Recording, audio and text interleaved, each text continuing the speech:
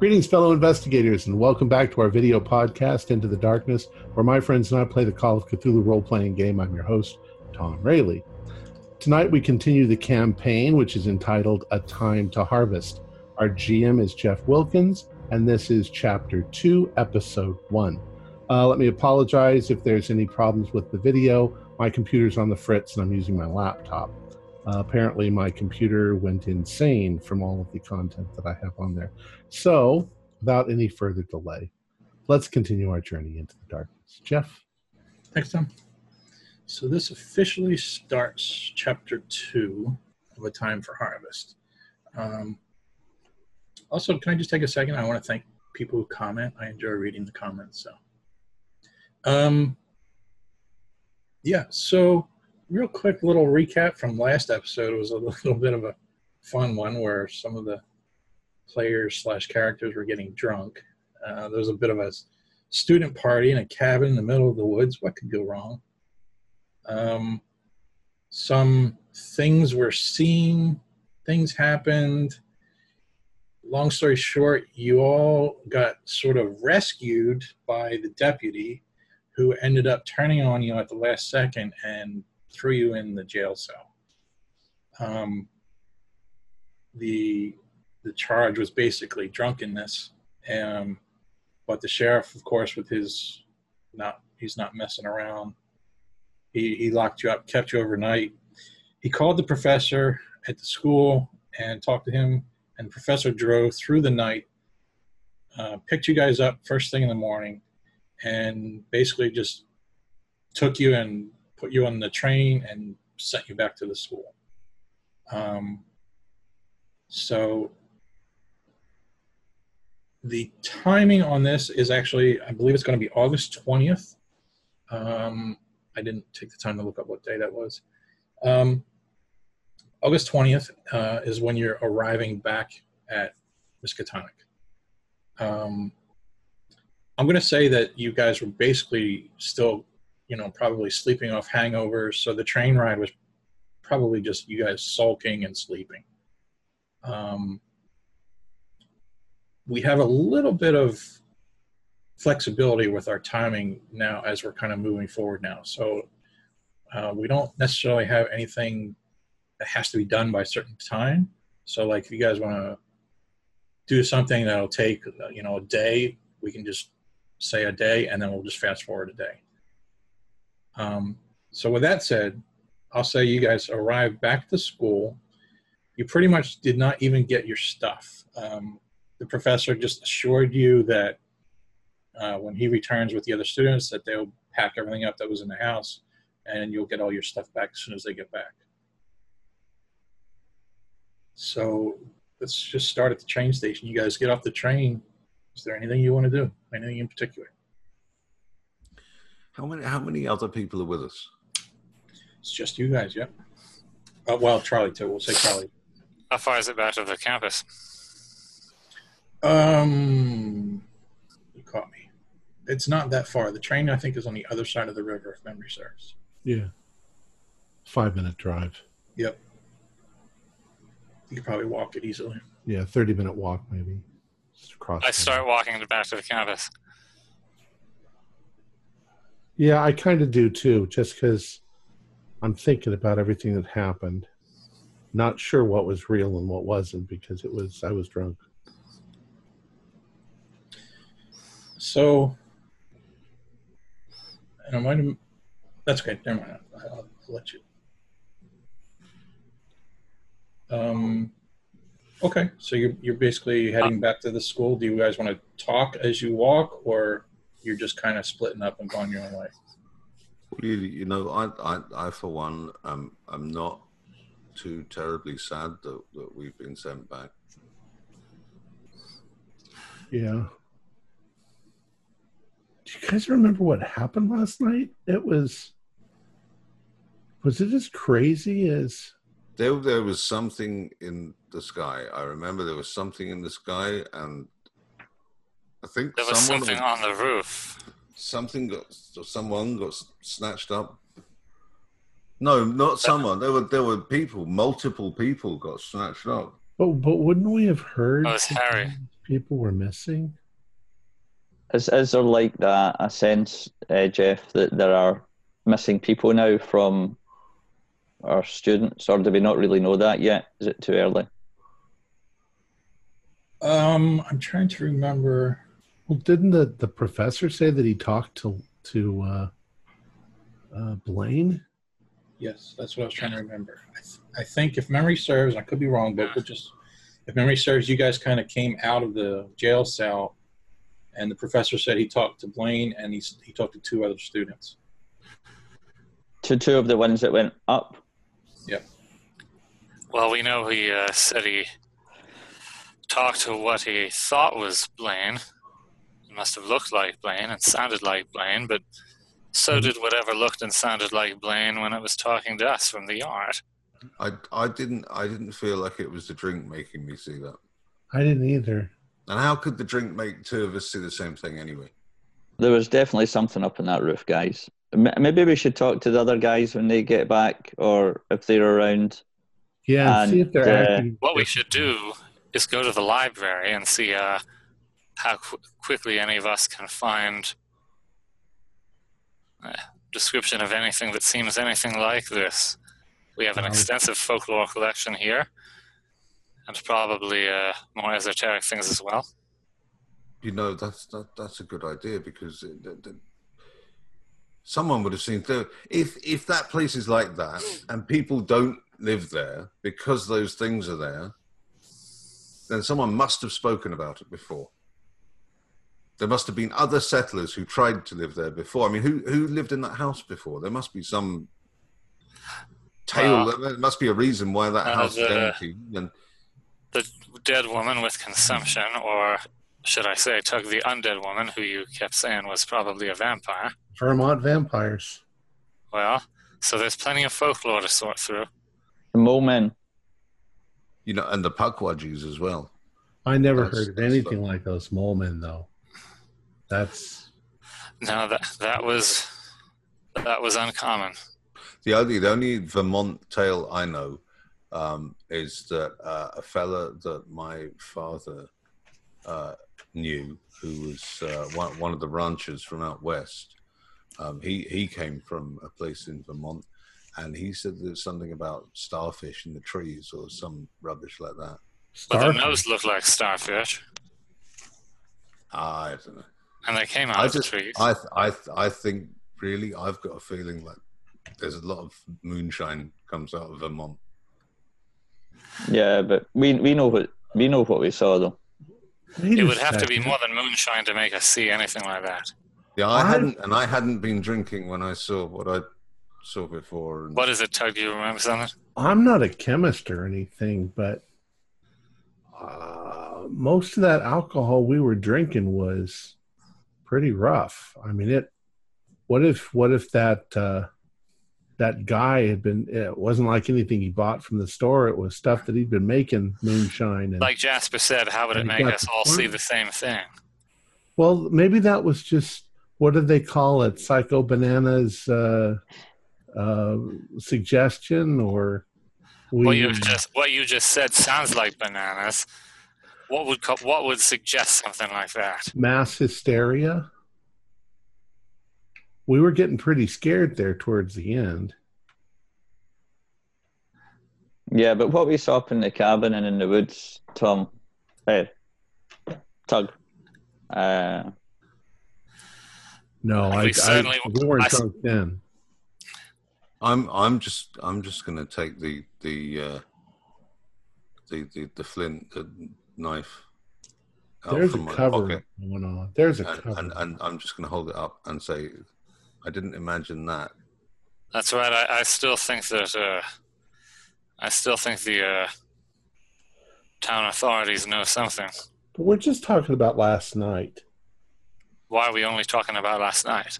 What I don't understand is if they know something about it, then why would they let a bunch of college kids go up there? Better us than them.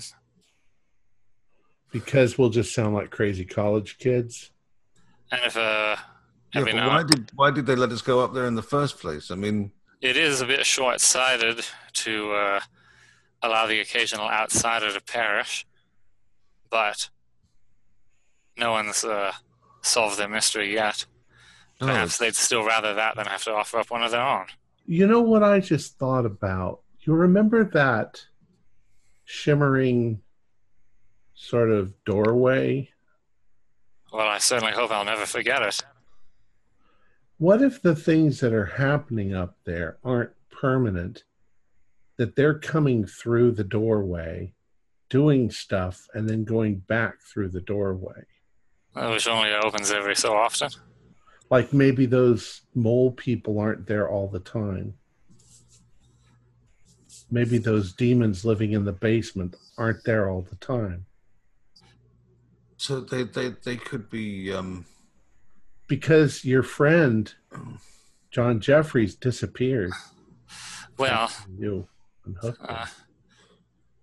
Well, I mean, if you think about it, when we found him, and he had those, and I'll sort of look around at this point, just worried that there might be eavesdroppers. But when they found him with those wires, when we found him with those wires in his head, that does make me think of that what you're saying has some validity. I mean, like it was some kind of transmission.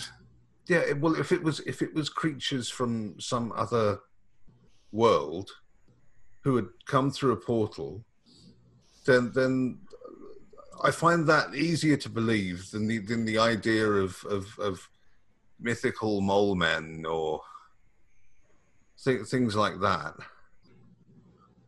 Maybe I you're can right. get my head around the idea of something that, I mean, there's a scientific basis to that, isn't there? That there must be other things in the universe, and perhaps this is a way for us to contact them. But And if these things have happened now, maybe they happened before. And like you say, there might be books. Maybe the Indians saw things. Maybe, and they called them, I don't know, people of the moon, and or children of the sky, or whatever. And they maybe where these strange things happen, it's something the same happening there too. That kind of lore is not uncommon among the Indian peoples, and but then I don't when know you of go any back, local to here.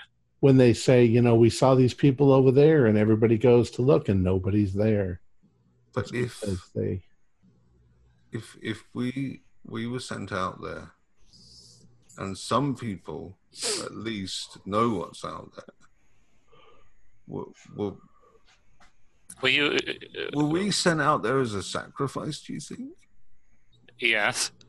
What about the poem the child wrote? There's obviously I find it, I guess, belief almost worse than the things we saw, but it does surely appear that there's some kind of... Why would someone do that? But I don't think they... How long have they been doing it? Because if they sent us out there as a sacrifice, everybody knew where we were. People have done things like this for centuries. But think about... They wouldn't all have to be in on it, only some of them. You could send homeless people out there. How many homeless people do you think they have in that village? You could probably you probably bring in all the homeless people you want with a free meal, and then nobody would ever miss them when they disappeared. But we don't know. We don't know how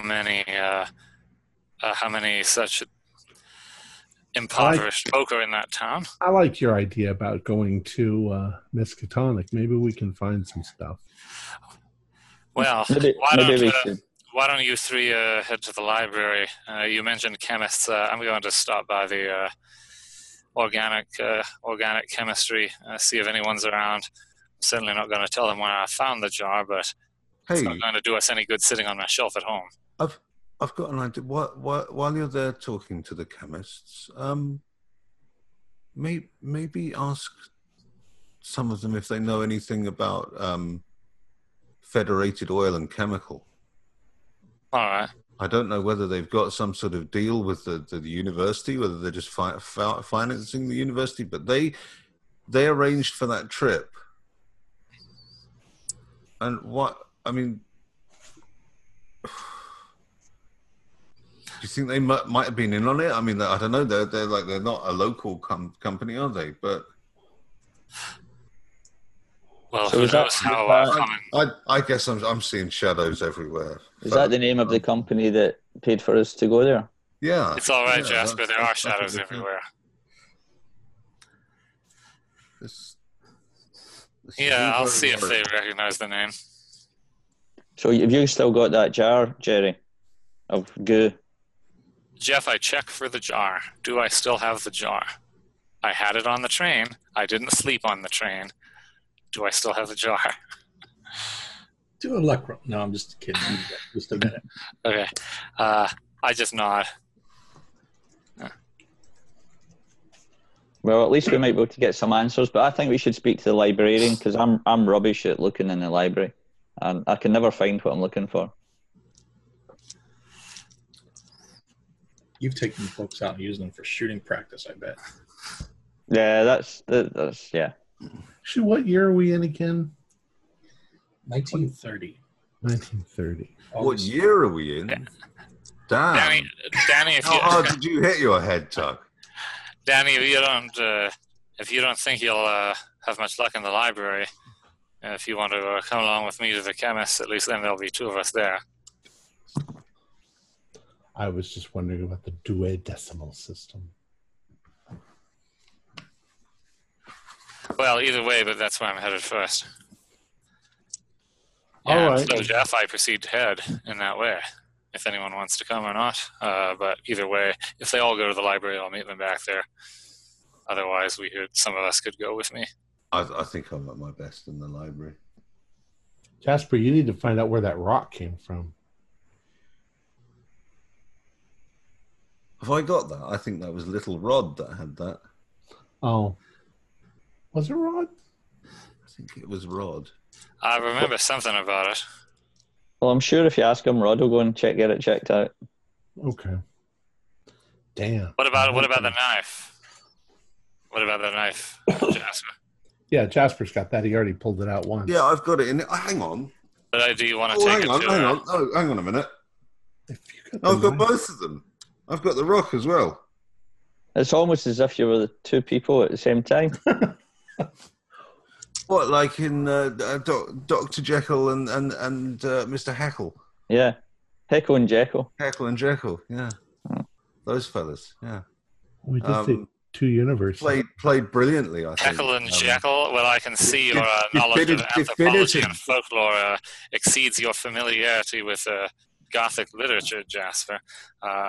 But I don't think that will I've seen- stop I've you from seen having it. that I've identity seen a groundbreaking performance of it. of Heckle and Jekyll. I'm sure Yes, you have. Heckle and Jekyll, performed by the Chuckle Brothers.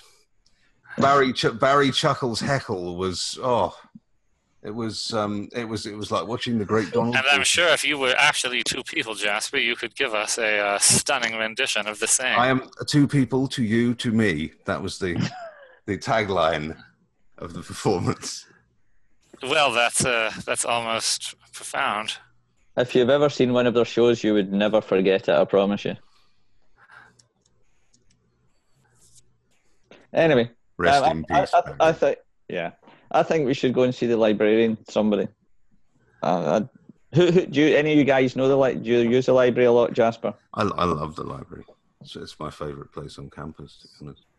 It's a good place. Well, look, Jasper, if I'm headed toward the College of the Sciences, if you'd rather go to the library now, I can take the knife and the jar, and then meet you all back if you prefer. All right, I'm gonna interrupt. I'm gonna pull a GM move here, only because there's one other thing that I need to take place. So if you don't mind, these are all good thoughts, good ideas. But the way I'm going to sort of do this is that you guys are still exhausted. You just had a horrible night, horrible experience. You know, your head's spinning, you're physically drained. So what I think I would like to do is you guys have this discussion, and then rather than go do it all right now, you go back to your homes, you get a good night's sleep, and then this will be your plan for tomorrow morning. That's a good idea. Hell, I need a good wash. I'm glad that lecturer came in there and told us to do that because I'm too exhausted anyway. Thanks, sir. It's kind of like that little, you know, the voice in the back of your mind. Your Well, mom's. probably as I assume for Jerry, I'm getting close to campus. I'm seeing which way I'd head home. Suddenly, I realize how much better it would be to go crash first than to go all the way to the science department. Come to think of it, I don't know. I don't know who will be in what office, but I do know that my bet is that way. If I'm going to head there myself anyway, I think I will leave you gentlemen to recover in your own ways on your own time. All right. I need sleep. I'm gonna head to my dorm too, and it's the middle of the morning though, isn't it? So. Well, you know what? Actually, you guys got on the first train out, so that would have been in the morning. But I was thinking, just for the sake of the story, the train, I think, it's slow. Even though it's a direct route, you still have stops every so often, so it takes a while. So just for the sake, I think we'll say it's like mid-afternoon. Okay. And then, can you guys remind me, Tug, you just mentioned the dormitory, so you're on campus. Jerry, you're off campus, right? You have a house or an apartment? I rent a house. Rent a house. And Danny and Jasper, do you? I'm on campus. I think I'll say I'm on campus as well. Okay. I want to try and move to a different room because I've got that idiot Barlow opposite me. Oh. He's a classic student. They're all perverts, classic students. You know that.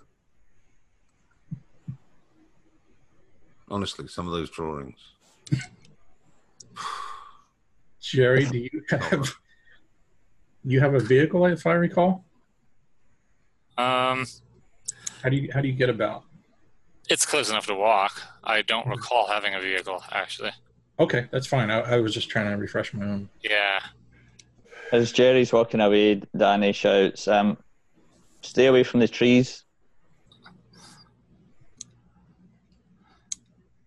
The first thing Danny will do when he gets to his dormitory is go and tuck his pistol away to wherever it is he would keep it, at the bottom of the wardrobe or something like that, pack it away. Wait, they, quick out of character question, did they actually give us our weapons back? If you made your luck roll, yeah. If you made your luck roll. Okay. I don't remember whether I made a luck roll or not. Hey, that's realistic, isn't it?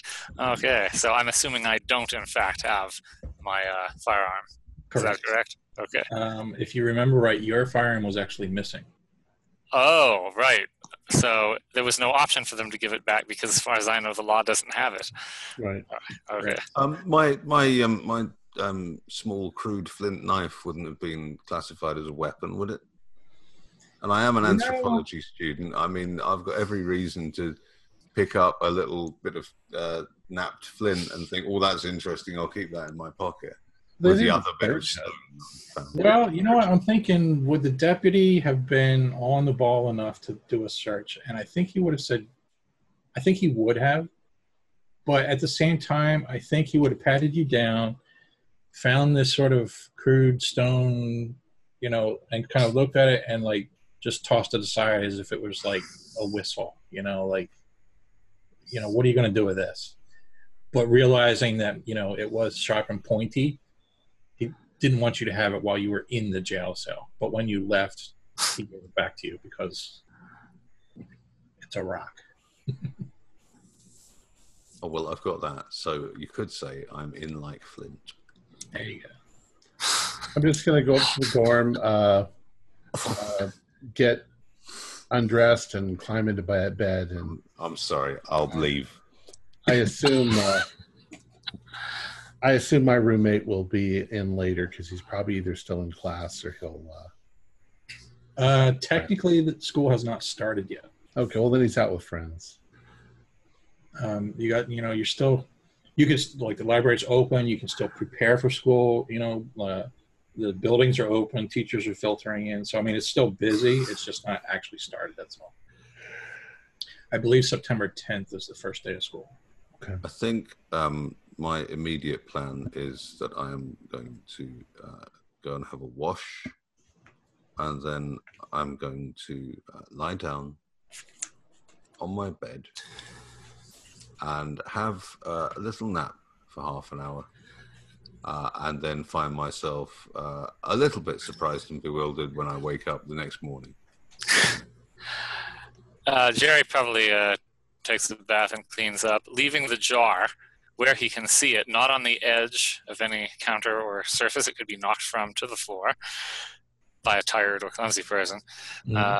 Takes the bath, gets out of the bath, just tries to wake himself up a bit, decides how crazy this is, decides he doesn't care how crazy it is, fishes around in his like small collection of like random occult and Aleister Crowley books, and tries to do some kind of protection, right, like out of the book, holding it with one hand, probably using like a kitchen knife or something, totally ill-equipped, decides he feels safer, and sleeps with the jar again, where he could reach it, where he could see it if he wakes up, not near the edge of a bedside table where he could knock it off in his sleep, but certainly not put anywhere out of sight.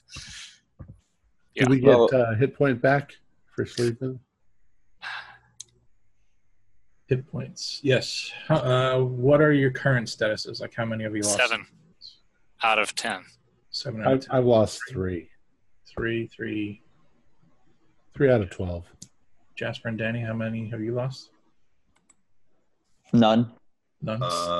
Also Show none. Show off. The guy with a gun.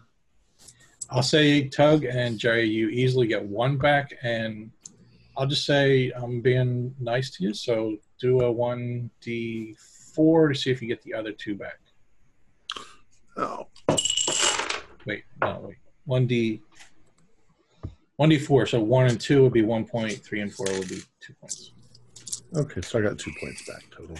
So you're full health. And how about sanity? Same thing? Sanity, no. Sanity was, we went over that, I think, last time with there were some rewards given out. Oh, that's right. Okay. Yeah. Oh, that's why I marked this one. Okay. And I'm back up to full health now. Great. How about luck? Physically, anyway. Yeah, Tug, I forgot now the numbers. Tug, you lost 7? And Danny, you lost 5. 5. Jasper, how much luck did you spend? I didn't spend any. Okay. Jerry? I have 2 points of luck remaining out of an original. I don't know where the original was written down. If it was written down, it must have been. Oh yeah, on the type sheet I have it. Yes, my original luck was 50. I now have 2. Wow. Do you realise when you get to no luck, you just disappear? Down an open manhole. You can no longer... All right. That's extreme. I wasn't expecting that. Neither was I.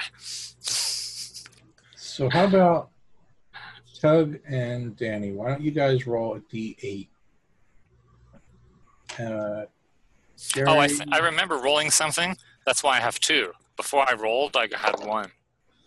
So you had us roll something. I rolled 1. I got 1 back. And I have 2.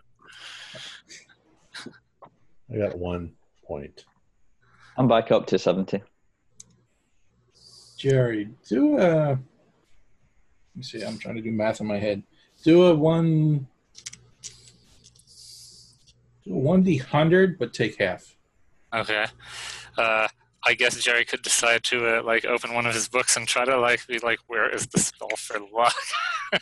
Okay. So Take half of theoretically, you could get all 50 points back, but right. So it's a half of a D100. Yeah, let's do that. See how lucky you actually are. I rolled 99. So apparently so. Hey, wow, it worked. It's not going to do anything for Jerry's sanity, but it helped his luck. That's great. That's quite lucky because the GM is about to ask you to roll a luck roll to see if anything crawls out of that jar on your face. I love the idea of getting luck back, and I always just picture characters running around looking for black cats to stroke. or chasing this terrified dwarf down the road, just going, I want to rub your head. And it's going, look, I'm a 54-year-old accountant. Leave me alone. I'm just getting on with my life.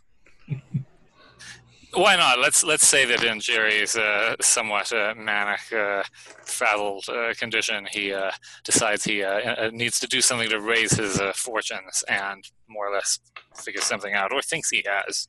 I think is more the point. So Jerry now believes he has succeeded in making himself more fortunate, which I think fits his particular degeneration of sanity, I think. I'm going to take that idea. I'm going to run with it. I got it. I guess I deserve it after rolling a 99 just to get my luck back. So, yeah. Let's man, I'm tempted.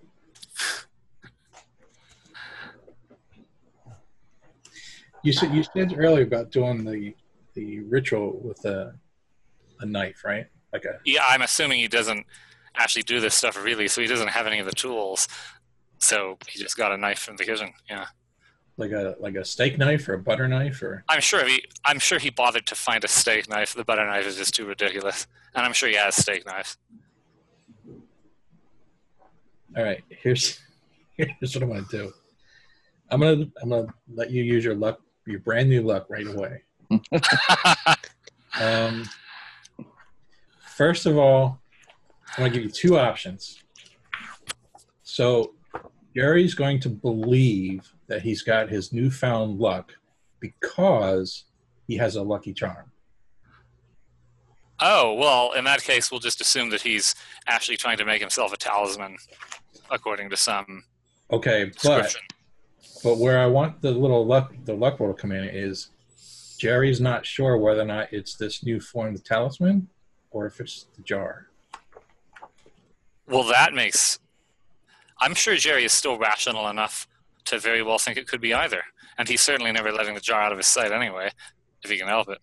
So then which one would you want it to be? And then we'll put that to a luck roll. Which one would I want it to be, or which one would Jerry want it to be? Yeah, Jerry. Wow, what an interesting question. Which one would he want it to be? I guess he would want it to be the talisman, because that meant that all that stuff works and he'd have control over it. Mm-hmm. It would be really creepy and actually exceedingly disturbing if it was the jar.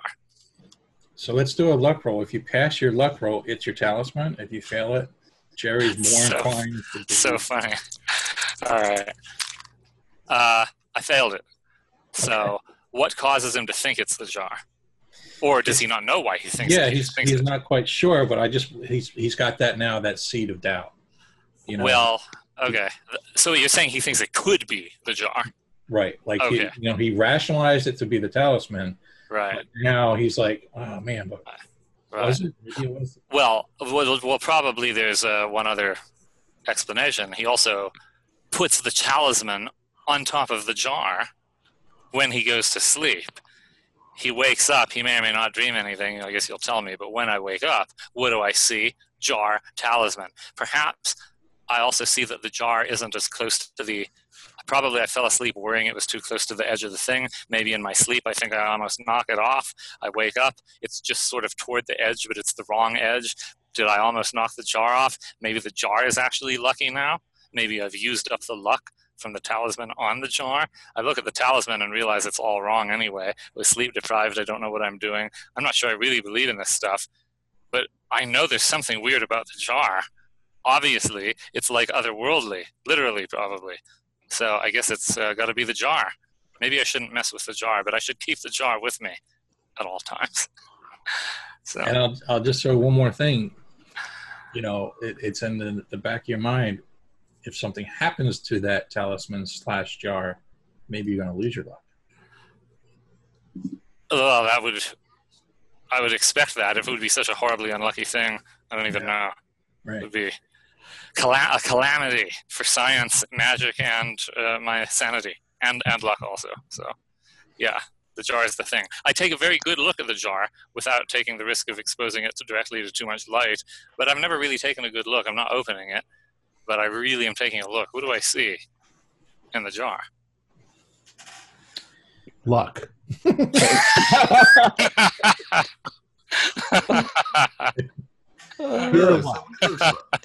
A rabbit's foot.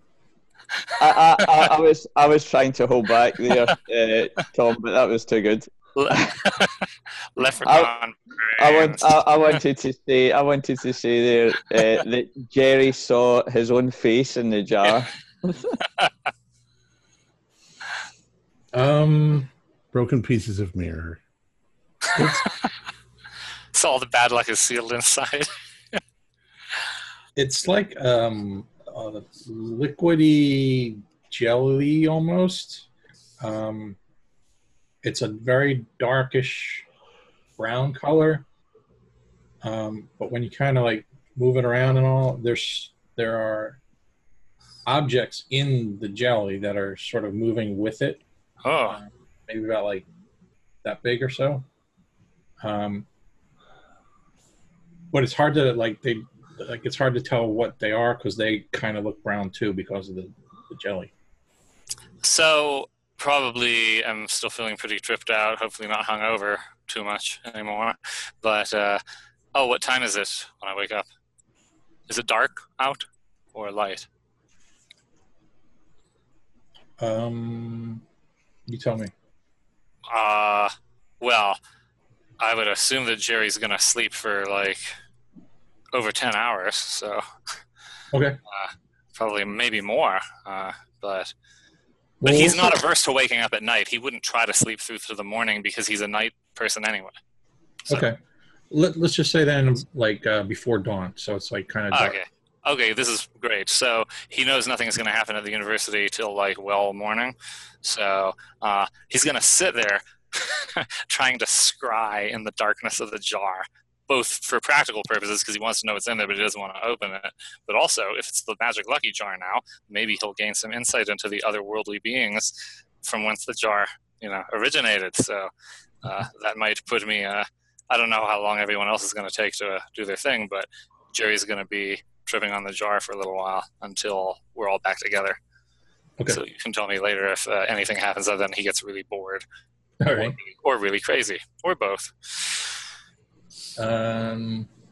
Jasper, you woke up normal time, say in the morning. You slept all night. Anything you want to do upon waking? Yeah, I had this weirdest dream. I've got this strange desire to buy a really big packet of chips and some dip. Didn't Jerry have a jar of something? I wonder what that tastes like. It looked quite savory. Same question to Tug and Dan. You guys want to do anything special when you first wake? Yeah, I get up my usual time, 6 a.m. I go out and I row out to the island and then back and forth and then come back. Okay. Clean up. I think Danny would be starving when he wakes up after everything, so he goes and gets himself some snacks. And as I'm rowing, I'm wondering if Cherry's ever going to get up enough nerve to taste those rat's testicles that are in that jar that he's got. So, Tug, when you return to your dorm room, Danny, when you're sitting there eating a decent breakfast, first decent food you've had in a long time, Jasper, you see it, hear a noise from your door, and Jerry, you sort of come out of your trance and you are looking around your living room, and all of three of you basically have a note slid under your door. Oh, God, it's not Barlow again. What the hell? What's he complaining about? If we have a roommate, is our roommate there yet? Or, well, they would have slept there, wouldn't they? Sure, yeah. Okay.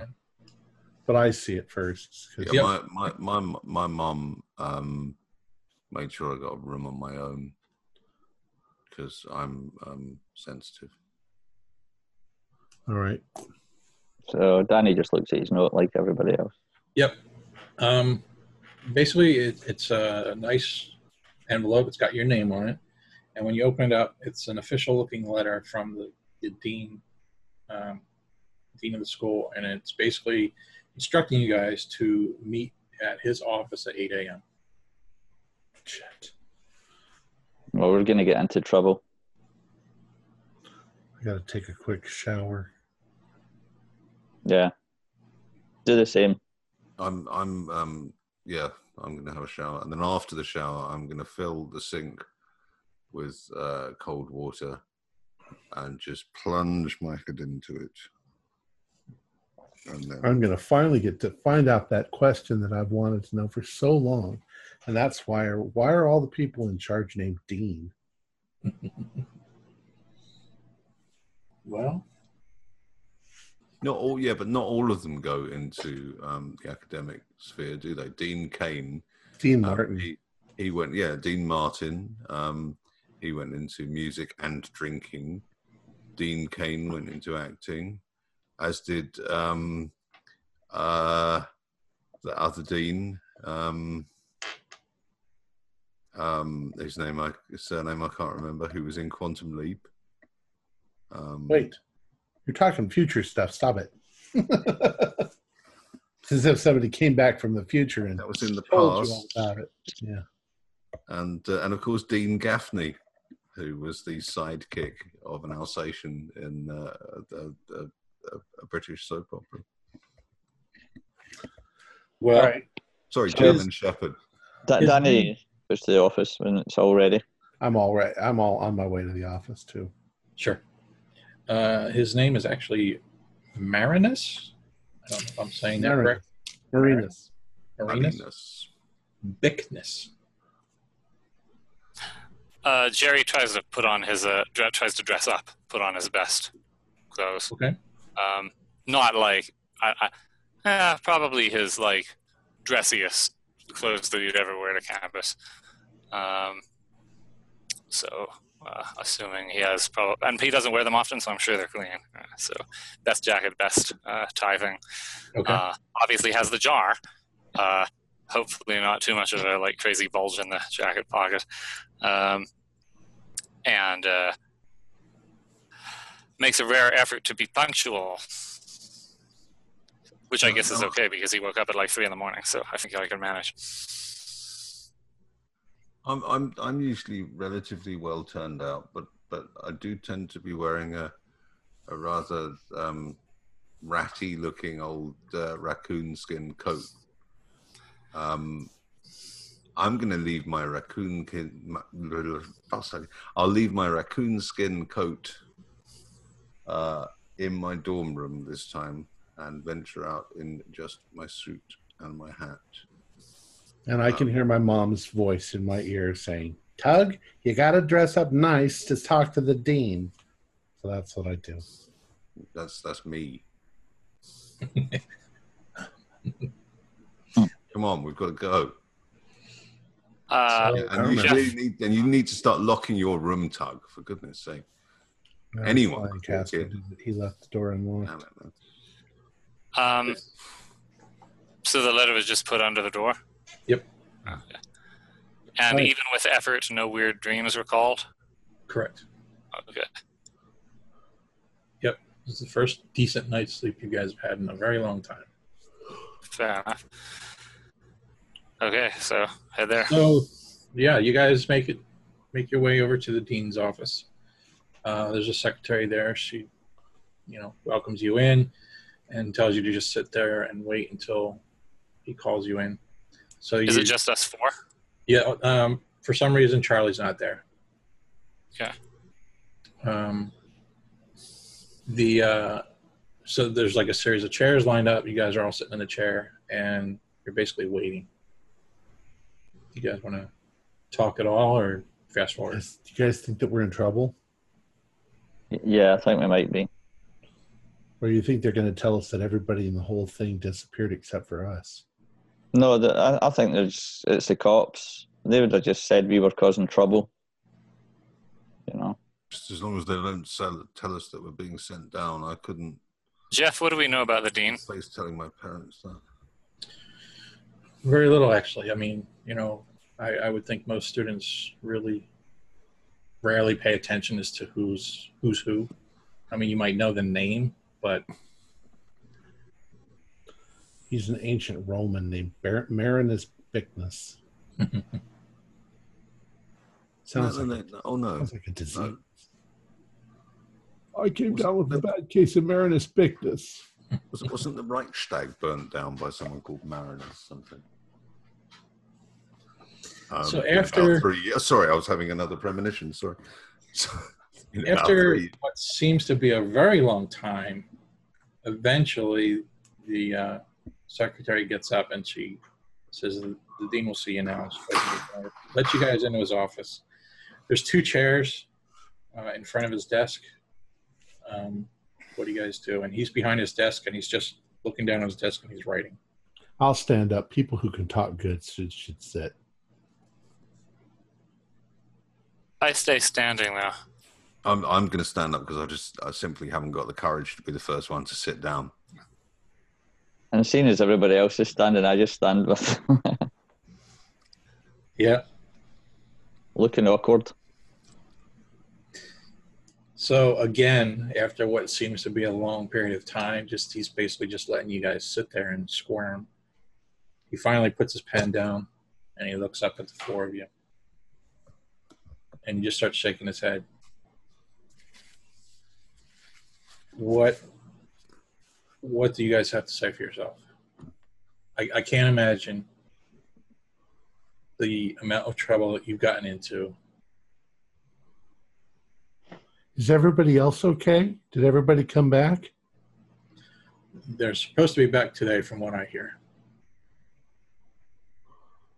Sir, I hope you'll believe me when I say to you that everything we do.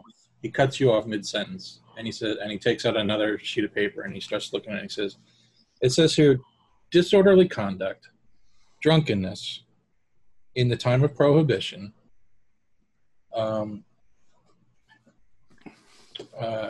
raucous behavior. I mean, he just starts going down this list, and then he looks at you, Jerry, and he says, and you, Mr. Dorn, assaulting a police officer, resisting arrest? I don't know how you're standing here in front of me and you're still not in that little jail cell. They're not being honest with you, sir. You telling me the police chief of this small town in Vermont is lying to me? Sir, he started giving us trouble first day that we arrived there. This is true, sir. They clearly didn't really want us to be there, sir. They made that clear.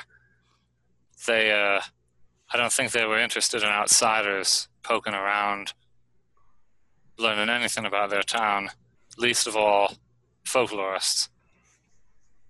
Maybe they didn't mind about the scientists, but they believe some strange things there, and, well, there are a few strange things there as well. I think they were trying to scare us. I think they were trying to scare us. They were making noises, and they were throwing things at the cabin at night and making us think things were out in the forest. It was at first we thought it was very hostile and insular, wasn't it? Well, at first we thought it was kind of funny, but then it started to get really bad. And last night it was terrible. It was like there was something attacking the whole house. Everybody was scared. I still don't know what to make of it, but clearly those people either have something to hide or think they do. And in a town like that... He's listening to all of you. Well, sir, I don't think you'd find it surprising if the local police were just as much, or if not more hostile to outsiders than the villagers would be.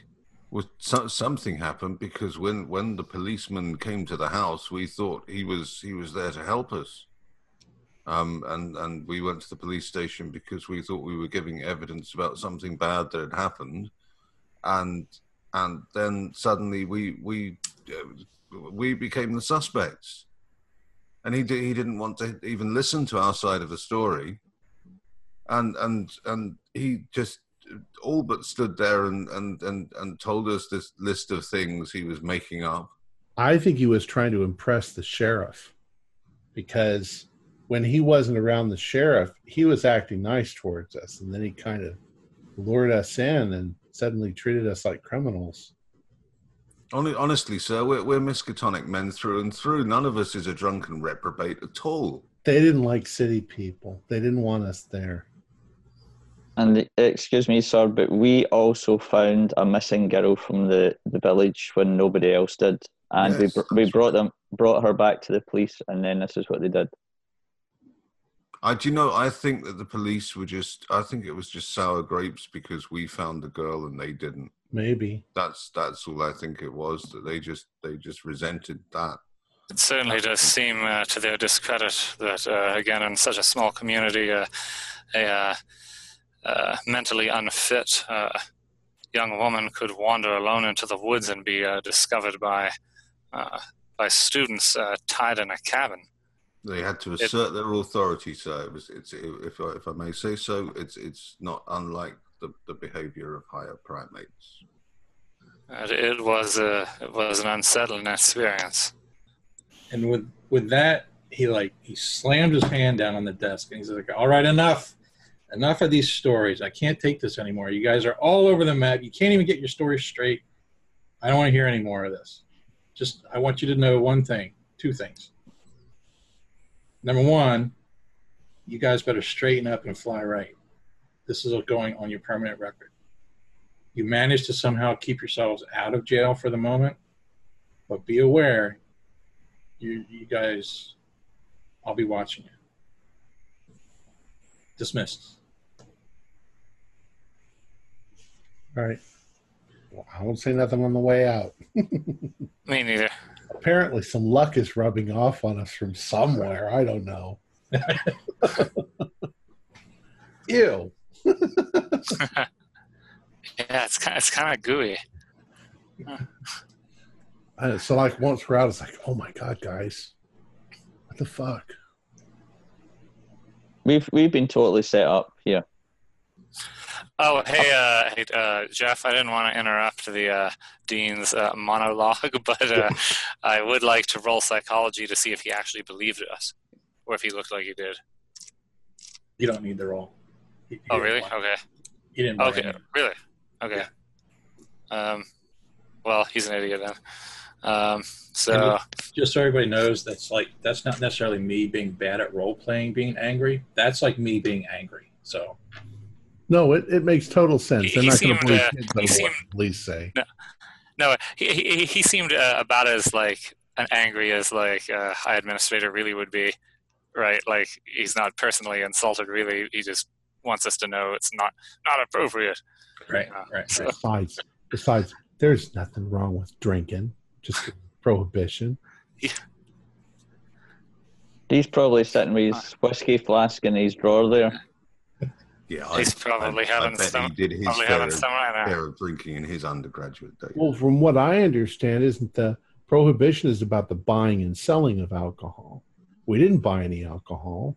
You know, back in the Dean's day, they had drinking societies here.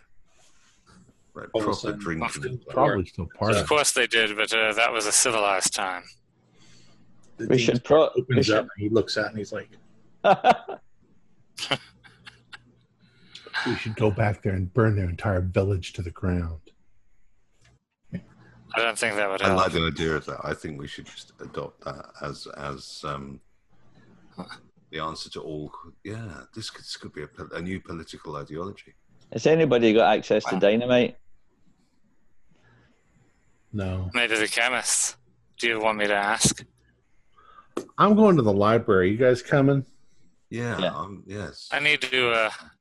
I need to go see who will be available when in the laboratories. Okay. All right. And then I'll meet you all at the library. Danny and Jasper, where are you going? Oh, I'm going to the library. I need the library right now.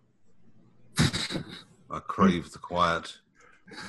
Danny's were thinking he could maybe go and speak to the head of the folklore kind of if there's a lecturer, if he's around. He might not be around at this time. I don't know. If not, I'll just go to the library with other guys.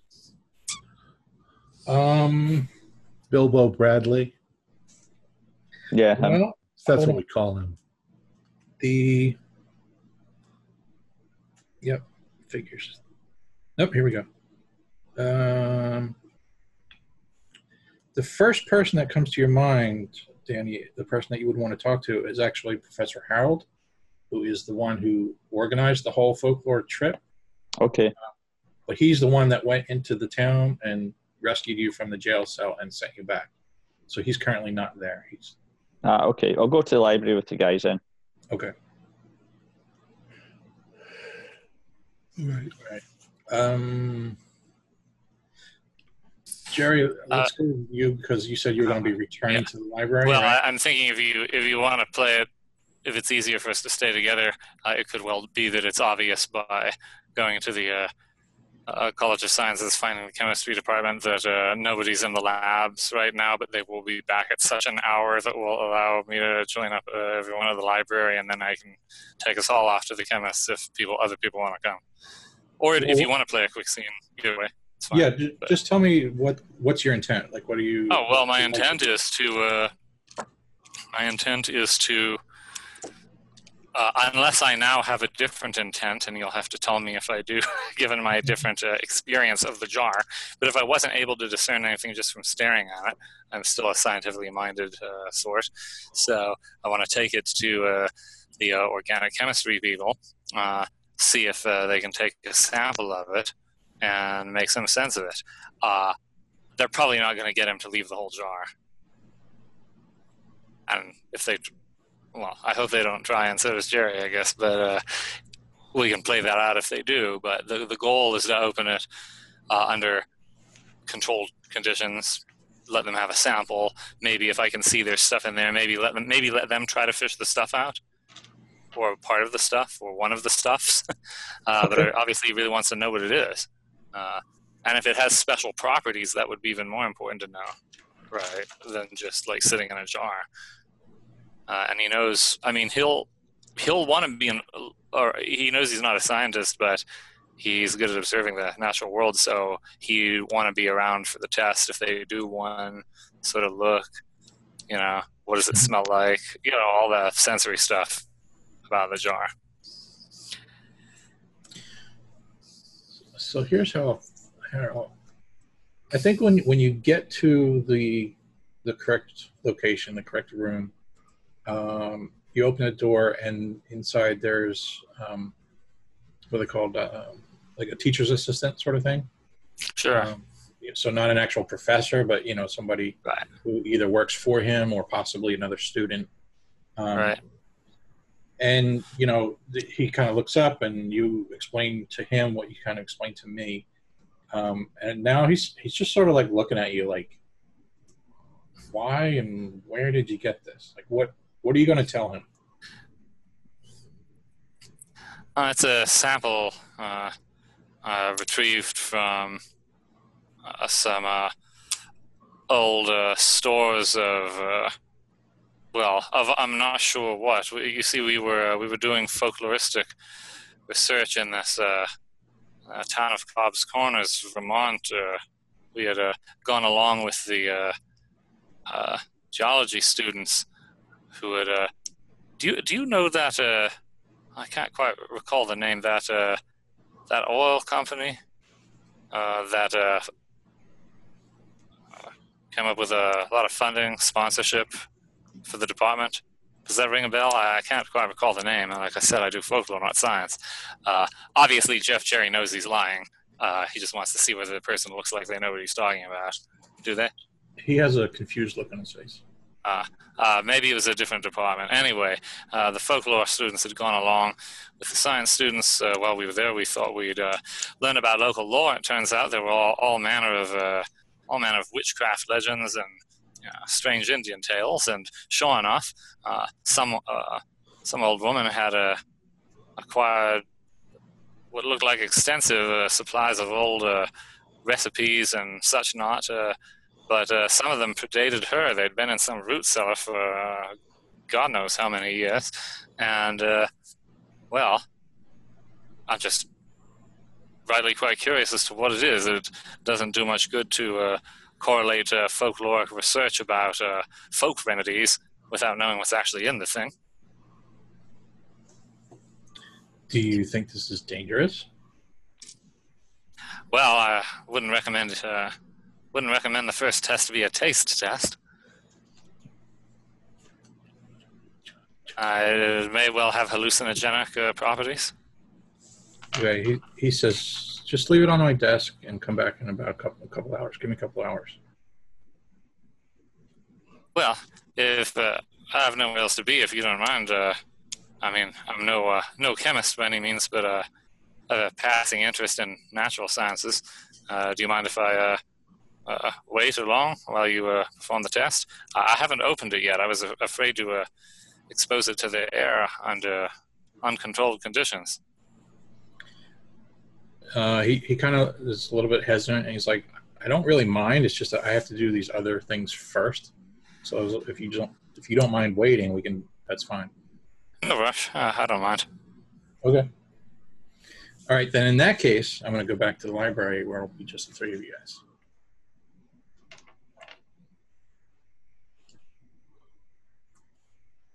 Oh. What are you looking for? I'm just glad to be in the peace and quiet of the library for a moment. I'm going to see if there's any folklore from the Indians in southern Vermont. If there's any mentions of any animals living in the woods. Do you know, I'm going to go in a very similar direction and look for old newspaper accounts or just accounts from settlers, but principally in newspapers, going back as far as I can for that area. Or actually, there must be quite a lot of folklore generally for Vermont. I think while the guys are getting their noses into books and that, Danny will look for the librarian if they're around and ask them if they know about the trip that we were on, and talk about the area and ask them if there's anything specific to that kind of area in the library. Did you say talk about the alien? The area of the trip. Okay. Gotcha. Unless it was Area 51, but... Okay, sure. The librarian did not know about the trip. So she doesn't have a lot to add to that. I'll ask Tug and Jasper to do library rules. Okay. Let's put this down. Oh, 39. What is 94. Oh, I got 39 out of 40. That's pretty good. Okay. That's pretty good for Tug. Tug, I'm going to say... asleep. Tug, I'm going to say you find a book about the Abenaki Indians, the legends. Apparently they were a tribe in the Vermont area. Okay. The Abenaki. Jasper, I'm going to kind of give you the reverse. You're in the Miskatonic Library, which is actually known for having quite a large selection about folklore. So it's almost like you're overwhelmed with the stuff that you're finding. You know what I mean? It's almost like too much information. Mm. So there's a whole wealth of folklore for the region, but none of it actually concerning any of the things that we've seen.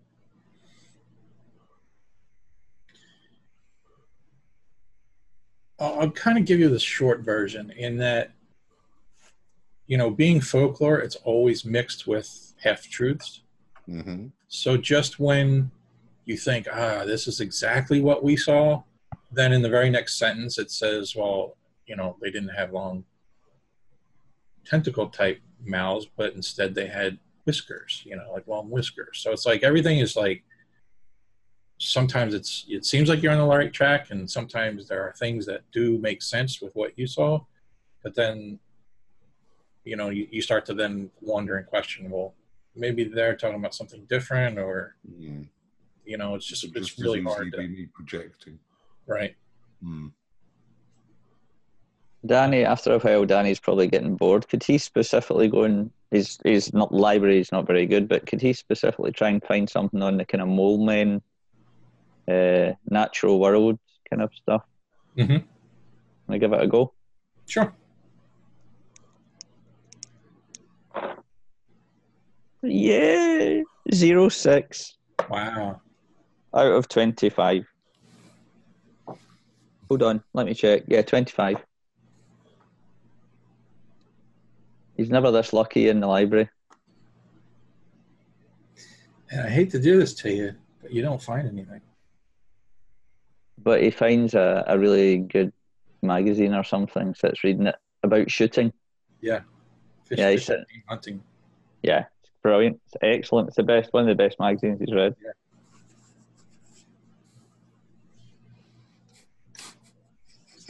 So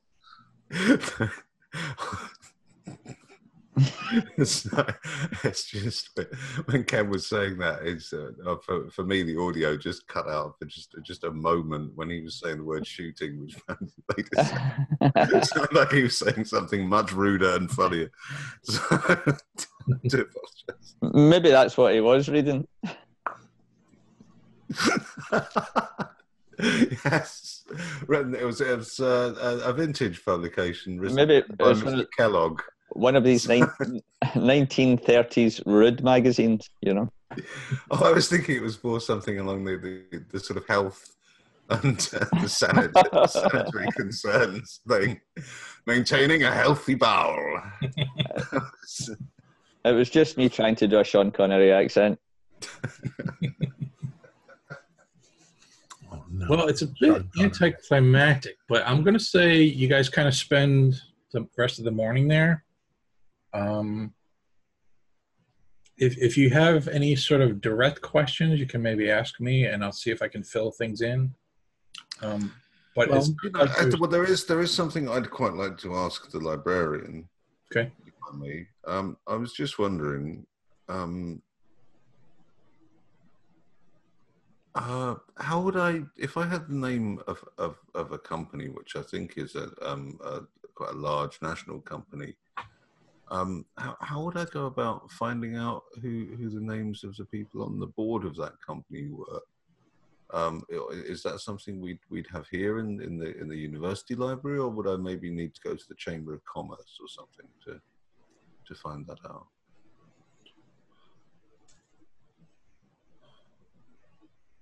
It's a good question.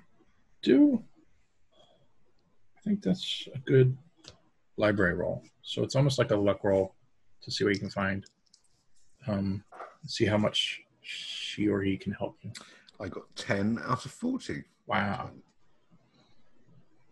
Okay. Now, mind you, hard. I may not be able to answer all your questions, but just give me 1 second to open. Let's see, is this going to tell me?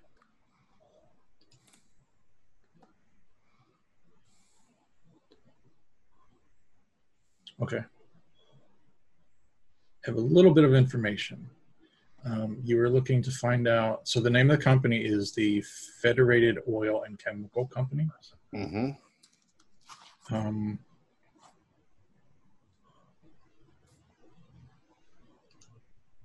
Successful company. What in particular were you looking for again? I'd like to know who their chief executives are. I'd also quite like to know. I mean, I wouldn't be able to find it out here.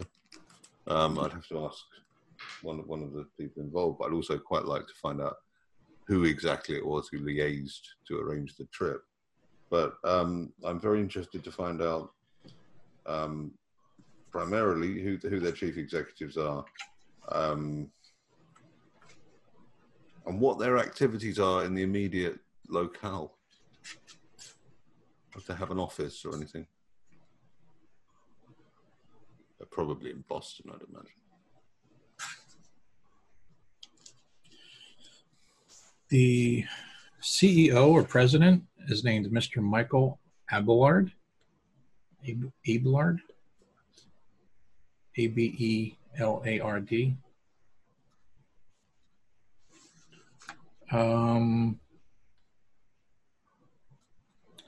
It seems as though, I might have to correct this later, but I think I'm getting this right if memory serves. It seems their core headquarters, where they're based out of, is actually in Canada. So they're an international company.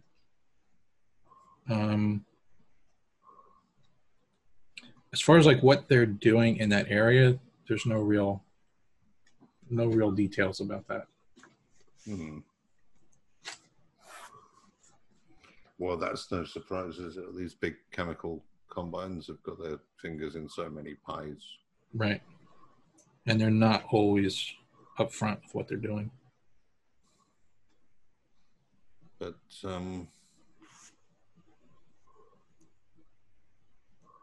trying to think. The crash happened in October 29, didn't it? I believe you're right. So October they're 20, doing quite well. They're paying for trips for students. Yeah, or maybe you could look at that the other way, in that they're getting cheap labor by doing it through students. It could be. Yeah, maybe it's hoping to hit something worth their while, aren't they? And minimizing the survey costs. Yeah, that makes sense. What you got a really good score, didn't you? I did, yes. Yes. 10, I think, or something. I'm just going to give you one other little chunk of information. There's only a brief mention of it in one of the newspaper articles that you come across, in that the CEO's president, his son, is junior, and he apparently had an accident, and he's no longer living.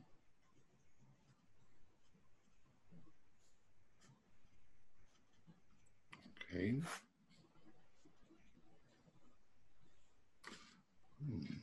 Does it say anything about the nature of the accident? Or? It doesn't really get into any details. It's sort of like it wasn't the main focus of the newspaper article. It was just a passing, like, well, had his son been still alive, he may have taken over the company, that, something like that. Hmm. I'll what's the American equivalent of the Financial Times? That would be the Wall Street Journal. Mm-hmm. I will make a mental note to. Did you know? Not only I'll make a mental note to start reading the Wall Street Journal in future. I think actually I'll look through it today. Just I'd quite like to see how the Federated Oil and Chemical share price is holding up. Whether they're doing well, getting by, or doing poorly. So I would say getting by. Getting by. Hmm.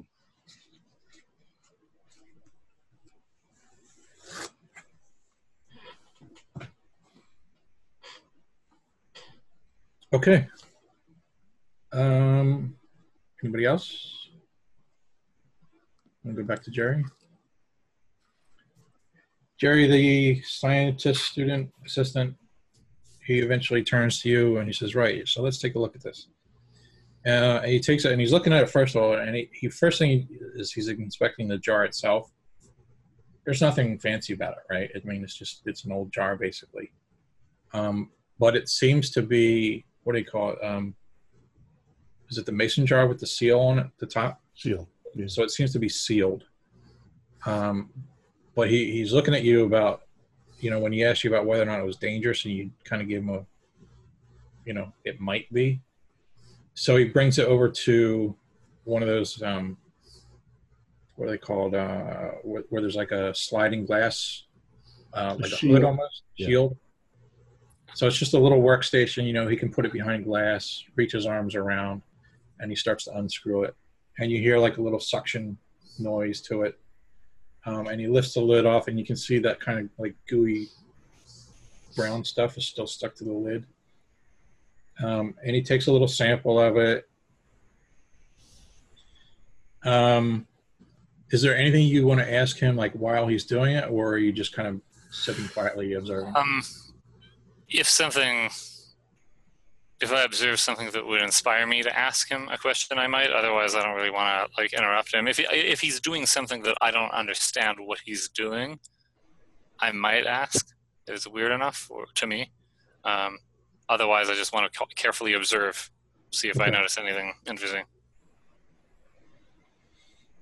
Now, you're catching me off guard because I'm not a scientist either. So, but I'm trying to think based on what I do know.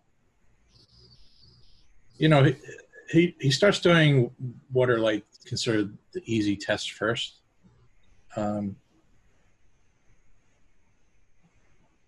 And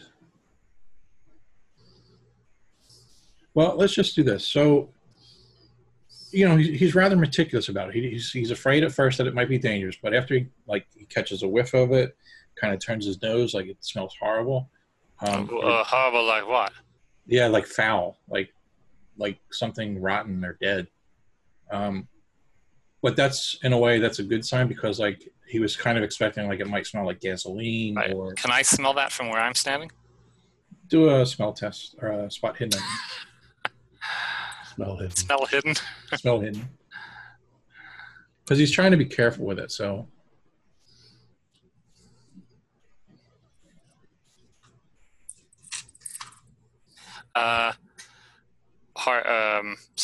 Extreme success. Okay, yeah. He kind of walks past you and you get a waft in your face. And is it, as he said, horrible and rotten? Yep. Smells nasty. Like a dead animal or a dead plant? Dead plant. But there's almost like a hint of like sweetness. Like something smells sweet. So he first, he does those sort of basic observations. Then he puts it on a slide and he takes it under a microscope. He starts looking at it on the microscope. And after what seems to be a really long time, he kind of he's got some notes. He's got some things written down. And finally he looks at the paper and he looks it back up at you. And he says, it's a jar of preserved peaches. Well, apparently they're not preserved very well. Nothing else in there? That's, from what I can tell, that's all it is. It just looks like maybe some air got in there or it wasn't done correctly and it spoiled. And they're your lucky peaches, Jerry.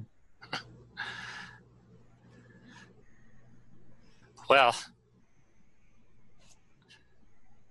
if there was anything more interesting down there, I wish I'd have taken that instead. And he sort of just looks at you, and he takes the jar, and he looks at you and is like, do you want them back? I suppose. Okay. I try not to look like I actually care because I realize that's weird. But, all right. All right. I head over to the library. Sure. Do a spot hidden for me.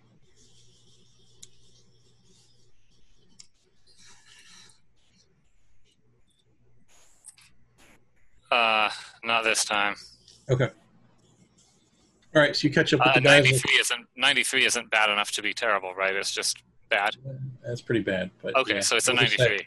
We'll just say you're not paying attention. So I'm pretty disappointed about the peaches. Yep. Yeah. At least I know that the only reason they're lucky peaches is probably because I made them lucky peaches. That's probably it. That's right. So you meet up with the other guys at the library. What do you guys want to do now? Well, does Jerry What want did to you find? anything? Well, I asked these guys what they found. I found stuff on the Abenaki tribe. Like what? They're Algonquin speakers. Well, they have a lot of animal spirits and stuff like pugwudgies that live in the woods. And Do they have mole spirits? no, there just seem to be. I mean, there's like Azaban and Miko, which are tree like raccoons and squirrels. It's mostly correspond to pugwudgies is probably the closest that would come because they're like little people that live in the woods, but it doesn't give any descriptions of them. I suppose I'll take a look through the same section. I paid some special attention to Indian law the last few years. I even reviewed it before we departed. Maybe something will stand out. So, Jeff, I looked through the same section. Okay. Oh, you got your lucky peaches. Maybe you'll get lucky. I don't tell you guys that's what they are. I Should know I what even they're roll, all. Jeff? Should I roll, Jeff, or what? Danny asked Jerry, is it demon brains? Is in that? No. Is it molasses? Closer. It's just improper preserves, or at least that's all it looks like chemically. He's been so obsessed with them that he's always held them in his hand like this. And if you turn the bottle around, it says peaches.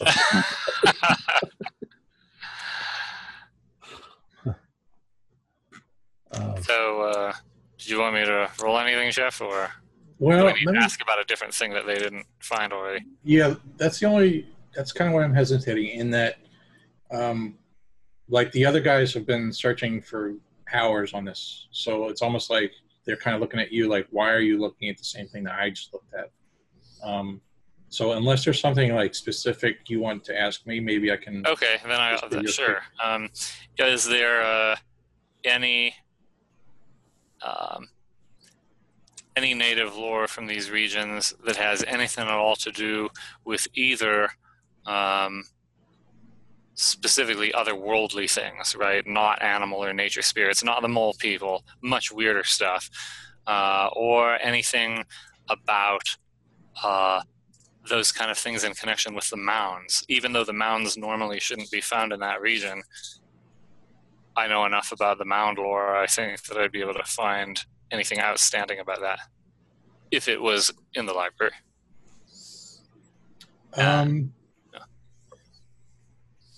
So I'm going to ask you to do a library roll, but not so much for the like the information that you're finding. I want to see like how much time this is taking. Okay. Let's see.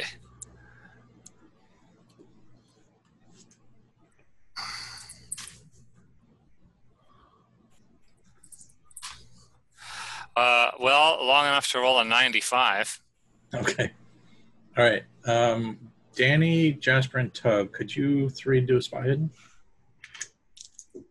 Oh, 8. Oh, wow. Pass. I genuinely can't see anything now because Apparently, I used up my good roll for the day on the lucky peaches. flashed in my eye. That's a hard, but it's not as extreme. Okay. I got 14 out of 60, which is also a hard, not an extreme. Okay. See, now I feel bad because I only really needed one of you to pass, but now you guys wasted some really good rolls on that. Yeah. Tug, you're sort of getting impatient. Like, you know, you've spent several hours in the library already, and you're kind of like wandering around at this point, kind of bored, looking out the window, and you notice off in the distance, coming down the street and coming around one of the side buildings, you see the two cars that you drove to the expedition and the geology truck from the school. So basically, you see them returning to the parking lot area. Can I see where they park, and then if the kids are actually getting out of them? Yeah, it's kind of like across the campus, like on the other side. So it's quite a distance. But you know the area from before because that's where you left from. I can see kids getting out, but I can't see their faces. Yeah. What time is it right now? Let's say it's A little afternoon. You spent basically all morning there. So I look at them and I'm like, so they're not vampires. Okay. Day vampires. I want to go talk to somebody, especially the girls. Well, Charlie came back with you, but for the sake of the story, she's busy.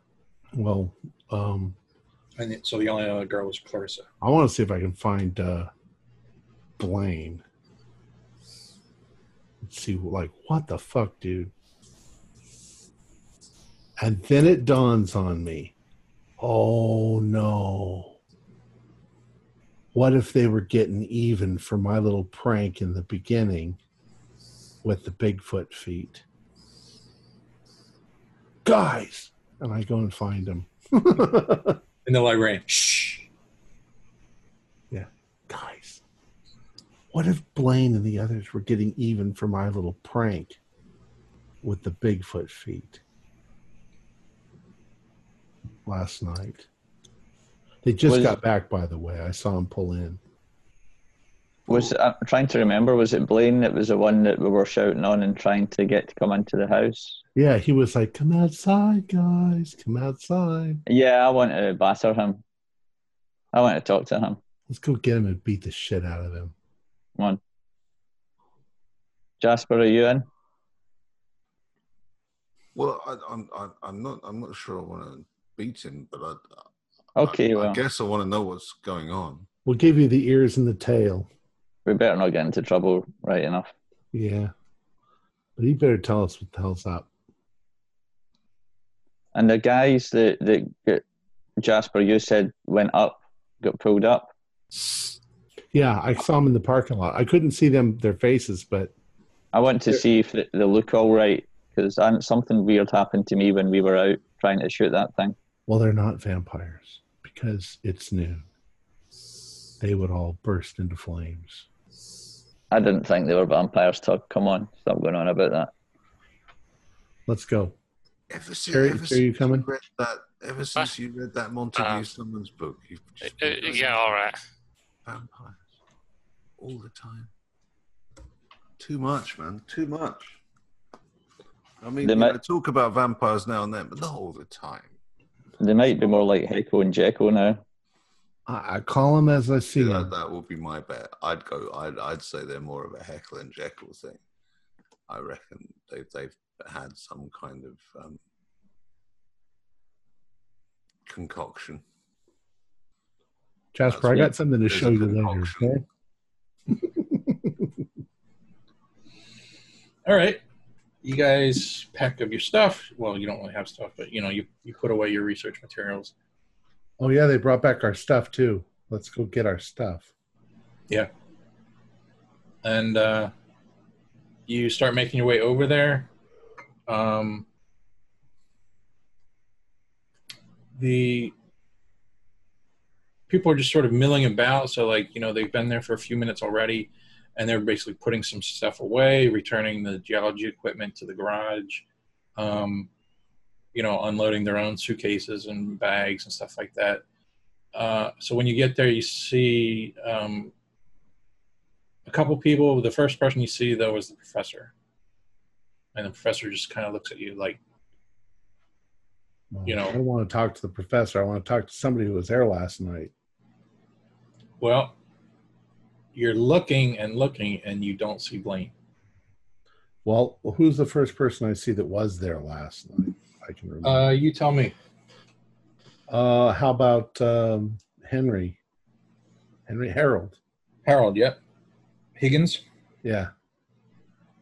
Yep, you see him. He's got his suitcase under his arm, and he's sort of half walking away already. All right, I'm going to run up to him. Higgins. And he turns around and, yeah, what happened last night?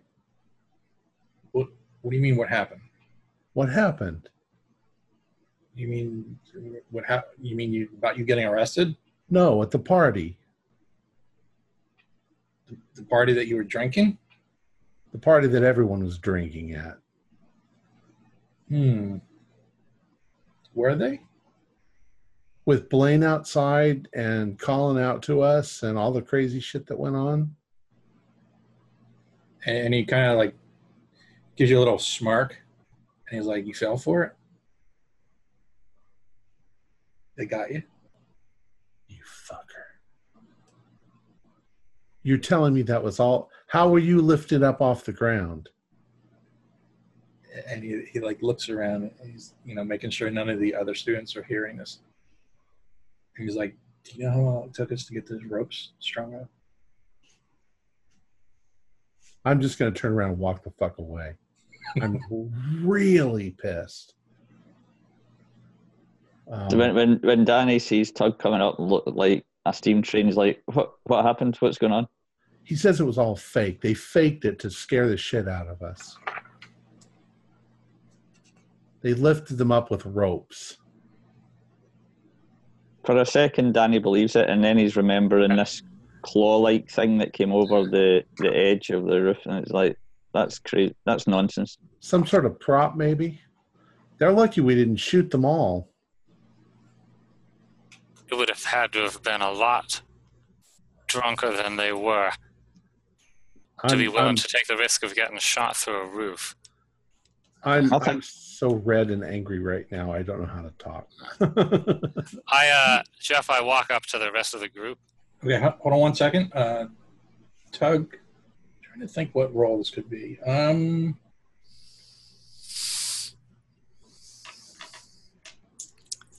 going to ask you for a spot hidden, I think. But I'm going to ask you for a penalty die. Okay, 14 on the first roll. Oh, man. And 90. So yep. I didn't get it. You're angry. I'm so angry. And I'm embarrassed because I should have guessed that it was fake, but I was drunk. So. Okay, sorry. Jerry, what were you doing? No problem. I walk up to the rest of the group. Are they still milling around? Just yeah, like some of them have started wandering off already. Some of them, have already grabbed their bags. They're starting to head out. I find whichever one's like the other like upperclassmen. And since I don't see Blaine, right? You don't see Blaine. How about Clarissa? Will she do? Sure, absolutely. Yeah. You sort of had an affinity towards her, I think. Well, that was quite a party.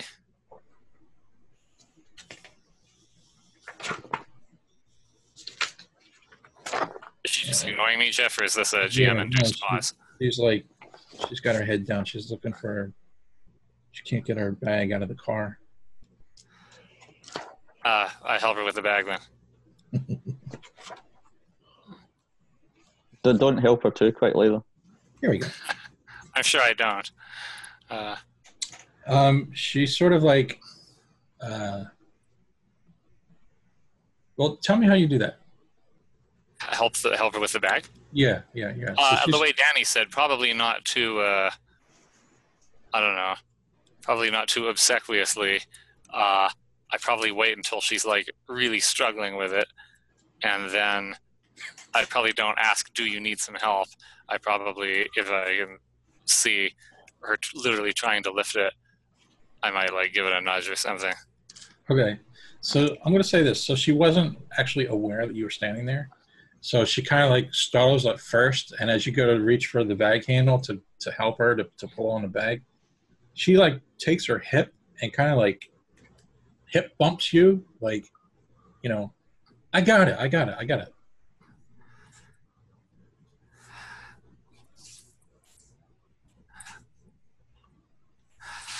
Well, you seem all together then. You seemed a little bit more unnerved last night.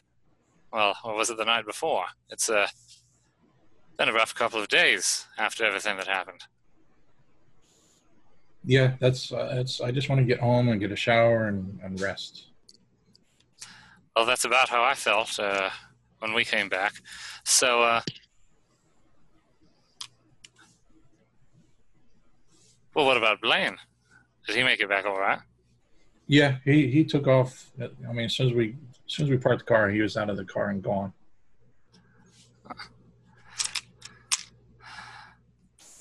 He said he was doing the same thing. He said he was going back to his apartment.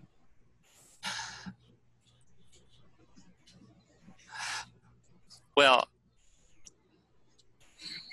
I know you're tired, and I could just as well ask him later, but I will anyway. I really want to know what do you recall about last night. There's a couple of folks saying that some drunken pranks and chicanery were involved, but, well, this seems a little implausible. There's a certain amount of impatientness almost to her. Like, you know, she's like looking to just get away from you at this point. And she's kind of like, you know, I don't really remember. That was 2 nights ago. I remember you guys were drinking. You know, I remember we went for a little walk around the building, but that's kind of like all I remember. Well, if that's all you remember, then I'm thinking that a few of us weren't the only ones drinking, Clarissa. I think I had some of that punch. I think you may have. I think you gave it to me. I think I may have. Was that all? Well, I don't think so. I roll psychology. I'm finding this extremely difficult to believe that she doesn't remember gunshots. And I realize I probably am more sensitive to gunshots now than most, but nevertheless, on a 95, another 95, just twice in a row. What do I think about this? You tell me. What do you think? Does a 95 imply, since I don't know what the truth is as a player, does a 95 imply that you always just believe the person? Does it imply some suspicion when it happens to be false? Well, I'll tell you this, because it's certainly how she's acting and how she's describing the night to you back, like, you know, telling you that she doesn't remember it and all that.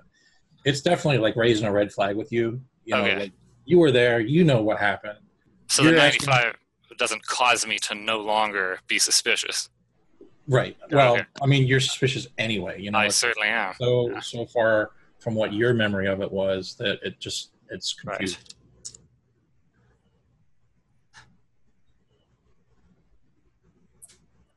And with that, she kind of spins on her heel and starts to walk away. I just call after, well, you might as well ask Blaine what he remembers, because it would take more than a spiked punch to lead to you forgetting some of the things that went on, and even more than spiked punch to make you see it if it wasn't there. I probably seem frustrated and angry at that point, and I don't mind showing it. Sure. And then I probably just stand there and then rejoin the other guys. I'd probably wait to see if anybody else says anything, and then hopefully have enough wit, since the 95 was only on psychology on her, probably have enough wit to look at the rest of the group. Mm-hmm. How do they react when they... Like, I raise my voice, right? I'm not shouting in rage, but I'm calling out pretty loudly. How are other people responding in this group of people? If at all, are they just ignoring it? Yeah, it's almost a matter of, like, that you might get a look or two, like they look over, like, what are you on about? But so they're looking normal, basically. Pretty nothing seems weird. It's really like, you know, they're tired, they're exhausted, they just want to get home and get a shower. All right. Are the other guys of our party still standing around? I'll go rejoin them. Well, I say we go find Blaine. I think nobody wants to get in trouble. Well, she was lying too, and if so, only by omission. I don't know how much you'd have to drink to forget. If not the crab claws, to forget the gunshots. They just don't want to admit that they pulled this big prank on us. They don't want to get in trouble. Clarissa didn't look amused. She's tired. It was yesterday. Whether they pulled a prank or not, Tug, there was something going on at the house that night, last night, or the night before. You know, Blaine's not that clever. Let's get Blaine.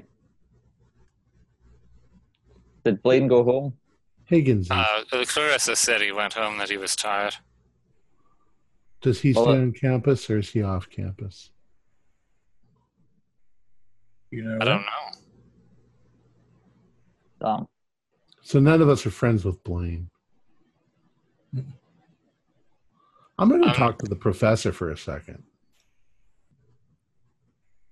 Okay. So I'm going to go up to the professor and say, Professor, did any of these guys admit to you that they pulled some weird prank on us? That's what got us in trouble last night. It's their fault we got in trouble. They admit that to you. He looks at you with a slightly confused, like kind of squints his eyes a little bit, and he's like, "You were in jail, aren't you?" We were in jail early this morning, yeah. Isn't that why you got in trouble? The police came because they pulled some sort of prank on me, and we were so scared we started shooting. They're lucky we didn't shoot them.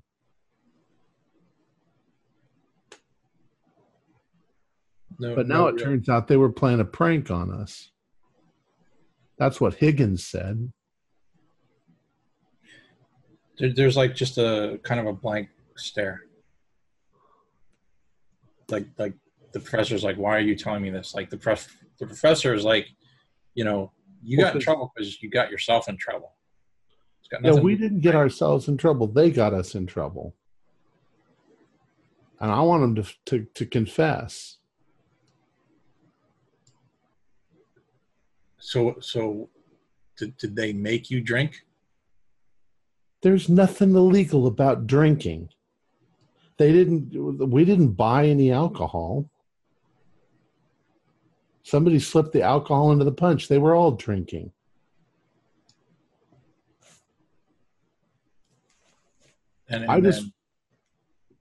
Where's Blaine? Did Blaine come back? Yeah, he came back with us, but he took off as soon as we got here. Well, maybe we should just let it go, but I think that we should get to the bottom of who pulled this. That was a pretty elaborate trick. They had us thinking that there were monsters outside attacking the building. And he looks at you again and he's like, "Monsters?" Well, something was grabbing them and taking them up. Higgins said they had ropes and they were pulling them up onto the roof. I mean, there's one thing to play pranks, but it's another thing to let it go so far that we start shooting our guns and they don't fess up to actually pulling a prank. We were all trapped. I just go on and on. We were trapped inside the house, and all this, and they made us think it was vampires, and we were drunk. We were a little drunk, so was everybody else, but they were playing on our terror and our paranoia, and then we got in trouble for it. Yeah. The response is kind of the same. Very, some of the things you're talking about with monsters and all, the professor wasn't there when all this happened, so he's getting this from you. So none of them have confessed to it. Correct. Right. Fuck. Danny's kind of standing behind the professor going like that. Well, I storm away. I'm so angry. And I like to, as I walk by them, I give them the all universal "fuck you all." And then I'm gonna go back to my dorm because I'm so angry. I have to calm down. Okay. Just storm it off. Red with anger. Yeah. Is there a good chance Danny knows one of the students that maybe knows what's the guy's name? Blaine. Blaine's kind of home address. Is there anybody know that? Does he have any good friends or anything like that I could ask? Clarice is his boyfriend. I mean the other way around. Oh, is she? Where is it?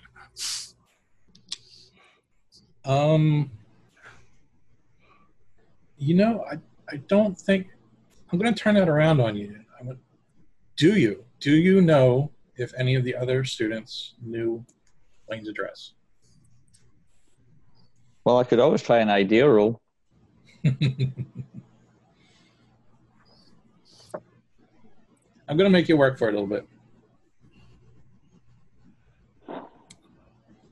So really, all Danny would really do is anybody that's associated with Blaine, kind of on a regular basis, if they haven't either arrived and just left or are not on campus, I would be looking for whoever that would be.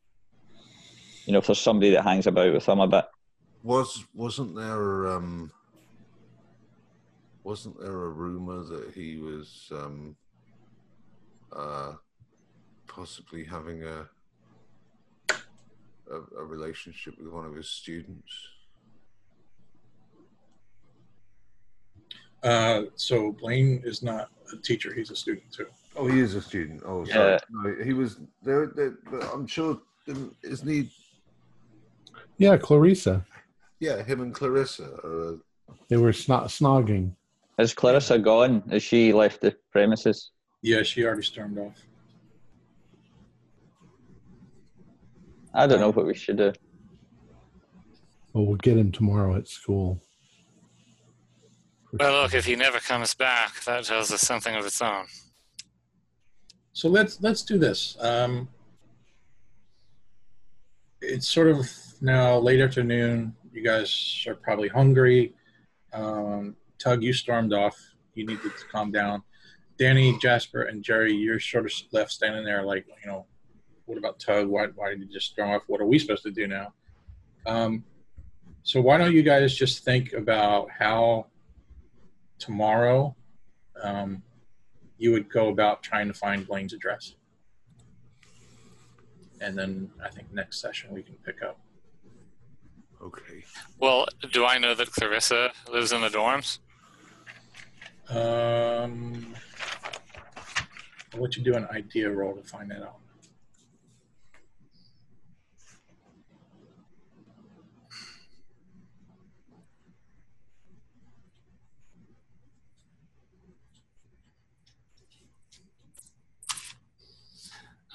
Success. Okay. You know what else? Why don't all four of you do an idea roll? Because I want to mention something. Again? Yeah. Again. Okay. I got a 12. I got 69 out of 70.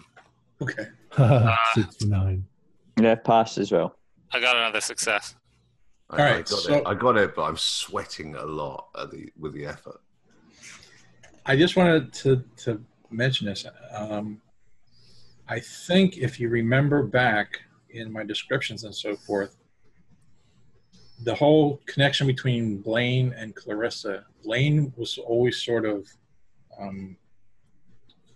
what's the word? Like, I can't think of the word. Like, almost protective of her, you know, kind of. He seemed a little possessive even. Maybe a bit territorial. Mm-hmm. Yep, territorial. But you never saw Clarissa really return any of that. Clarissa always just sort of tolerated him. Oh, so we never caught them kissing, huh? Correct. Right. Okay. So he was in love with her, but she was indifferent. Okay. It's almost like, she was sort of like just enjoying the attention, but never necessarily returning it. But Jeff, am I correct that I don't remember her seeming... She acted toward Jerry like she was going to go find Blaine. So she, unless I'm misrecalling that, she at least gave Jerry the impression she was more interested in Blaine than in him. Am I remembering that correctly? I'm going to let you remember that how you remember it. Okay, well, I'm not going to be rewatching the shows or anything, so Right. That's how I remember it. So Yep. Jerry probably believes that they're, Yep. you know, if not an item, at least quite friendly. Mm-hmm. Yeah. Right? Excellent. And do I remember where Clarissa lives? That was the first idea roll. You passed that, right? Yeah. So you know she's in the women's dorm. Yeah. That's what I thought. So Jerry's plan is to watch for her, and if he watches for her, eventually he'll see Blaine. Okay. Or he won't, and that'll be weird too. And if he never sees Blaine, it's an excuse to talk to her again. Yep. And if she, questions Jerry, he can always make out like, why is she following him around, or something like that. So. All right. Our players included Ken Trench, George Sieg, Mick Swan, and myself, with Jeff Wilkins as the keeper of the secrets. We're currently producing up to 4 shows a week with music and sound effects added in post-production in order to create a richer listener experience. We provide audio-only versions of our shows free for you to download from Podbean or iTunes. If you'd like to become a patron, visit our Patreon account. Just $1 or $2 a month helps us a lot. Like, share, and subscribe to our channel and punch that bell icon for updates on our latest shows, and leave us some comments if you like reading them and answering any questions you might have.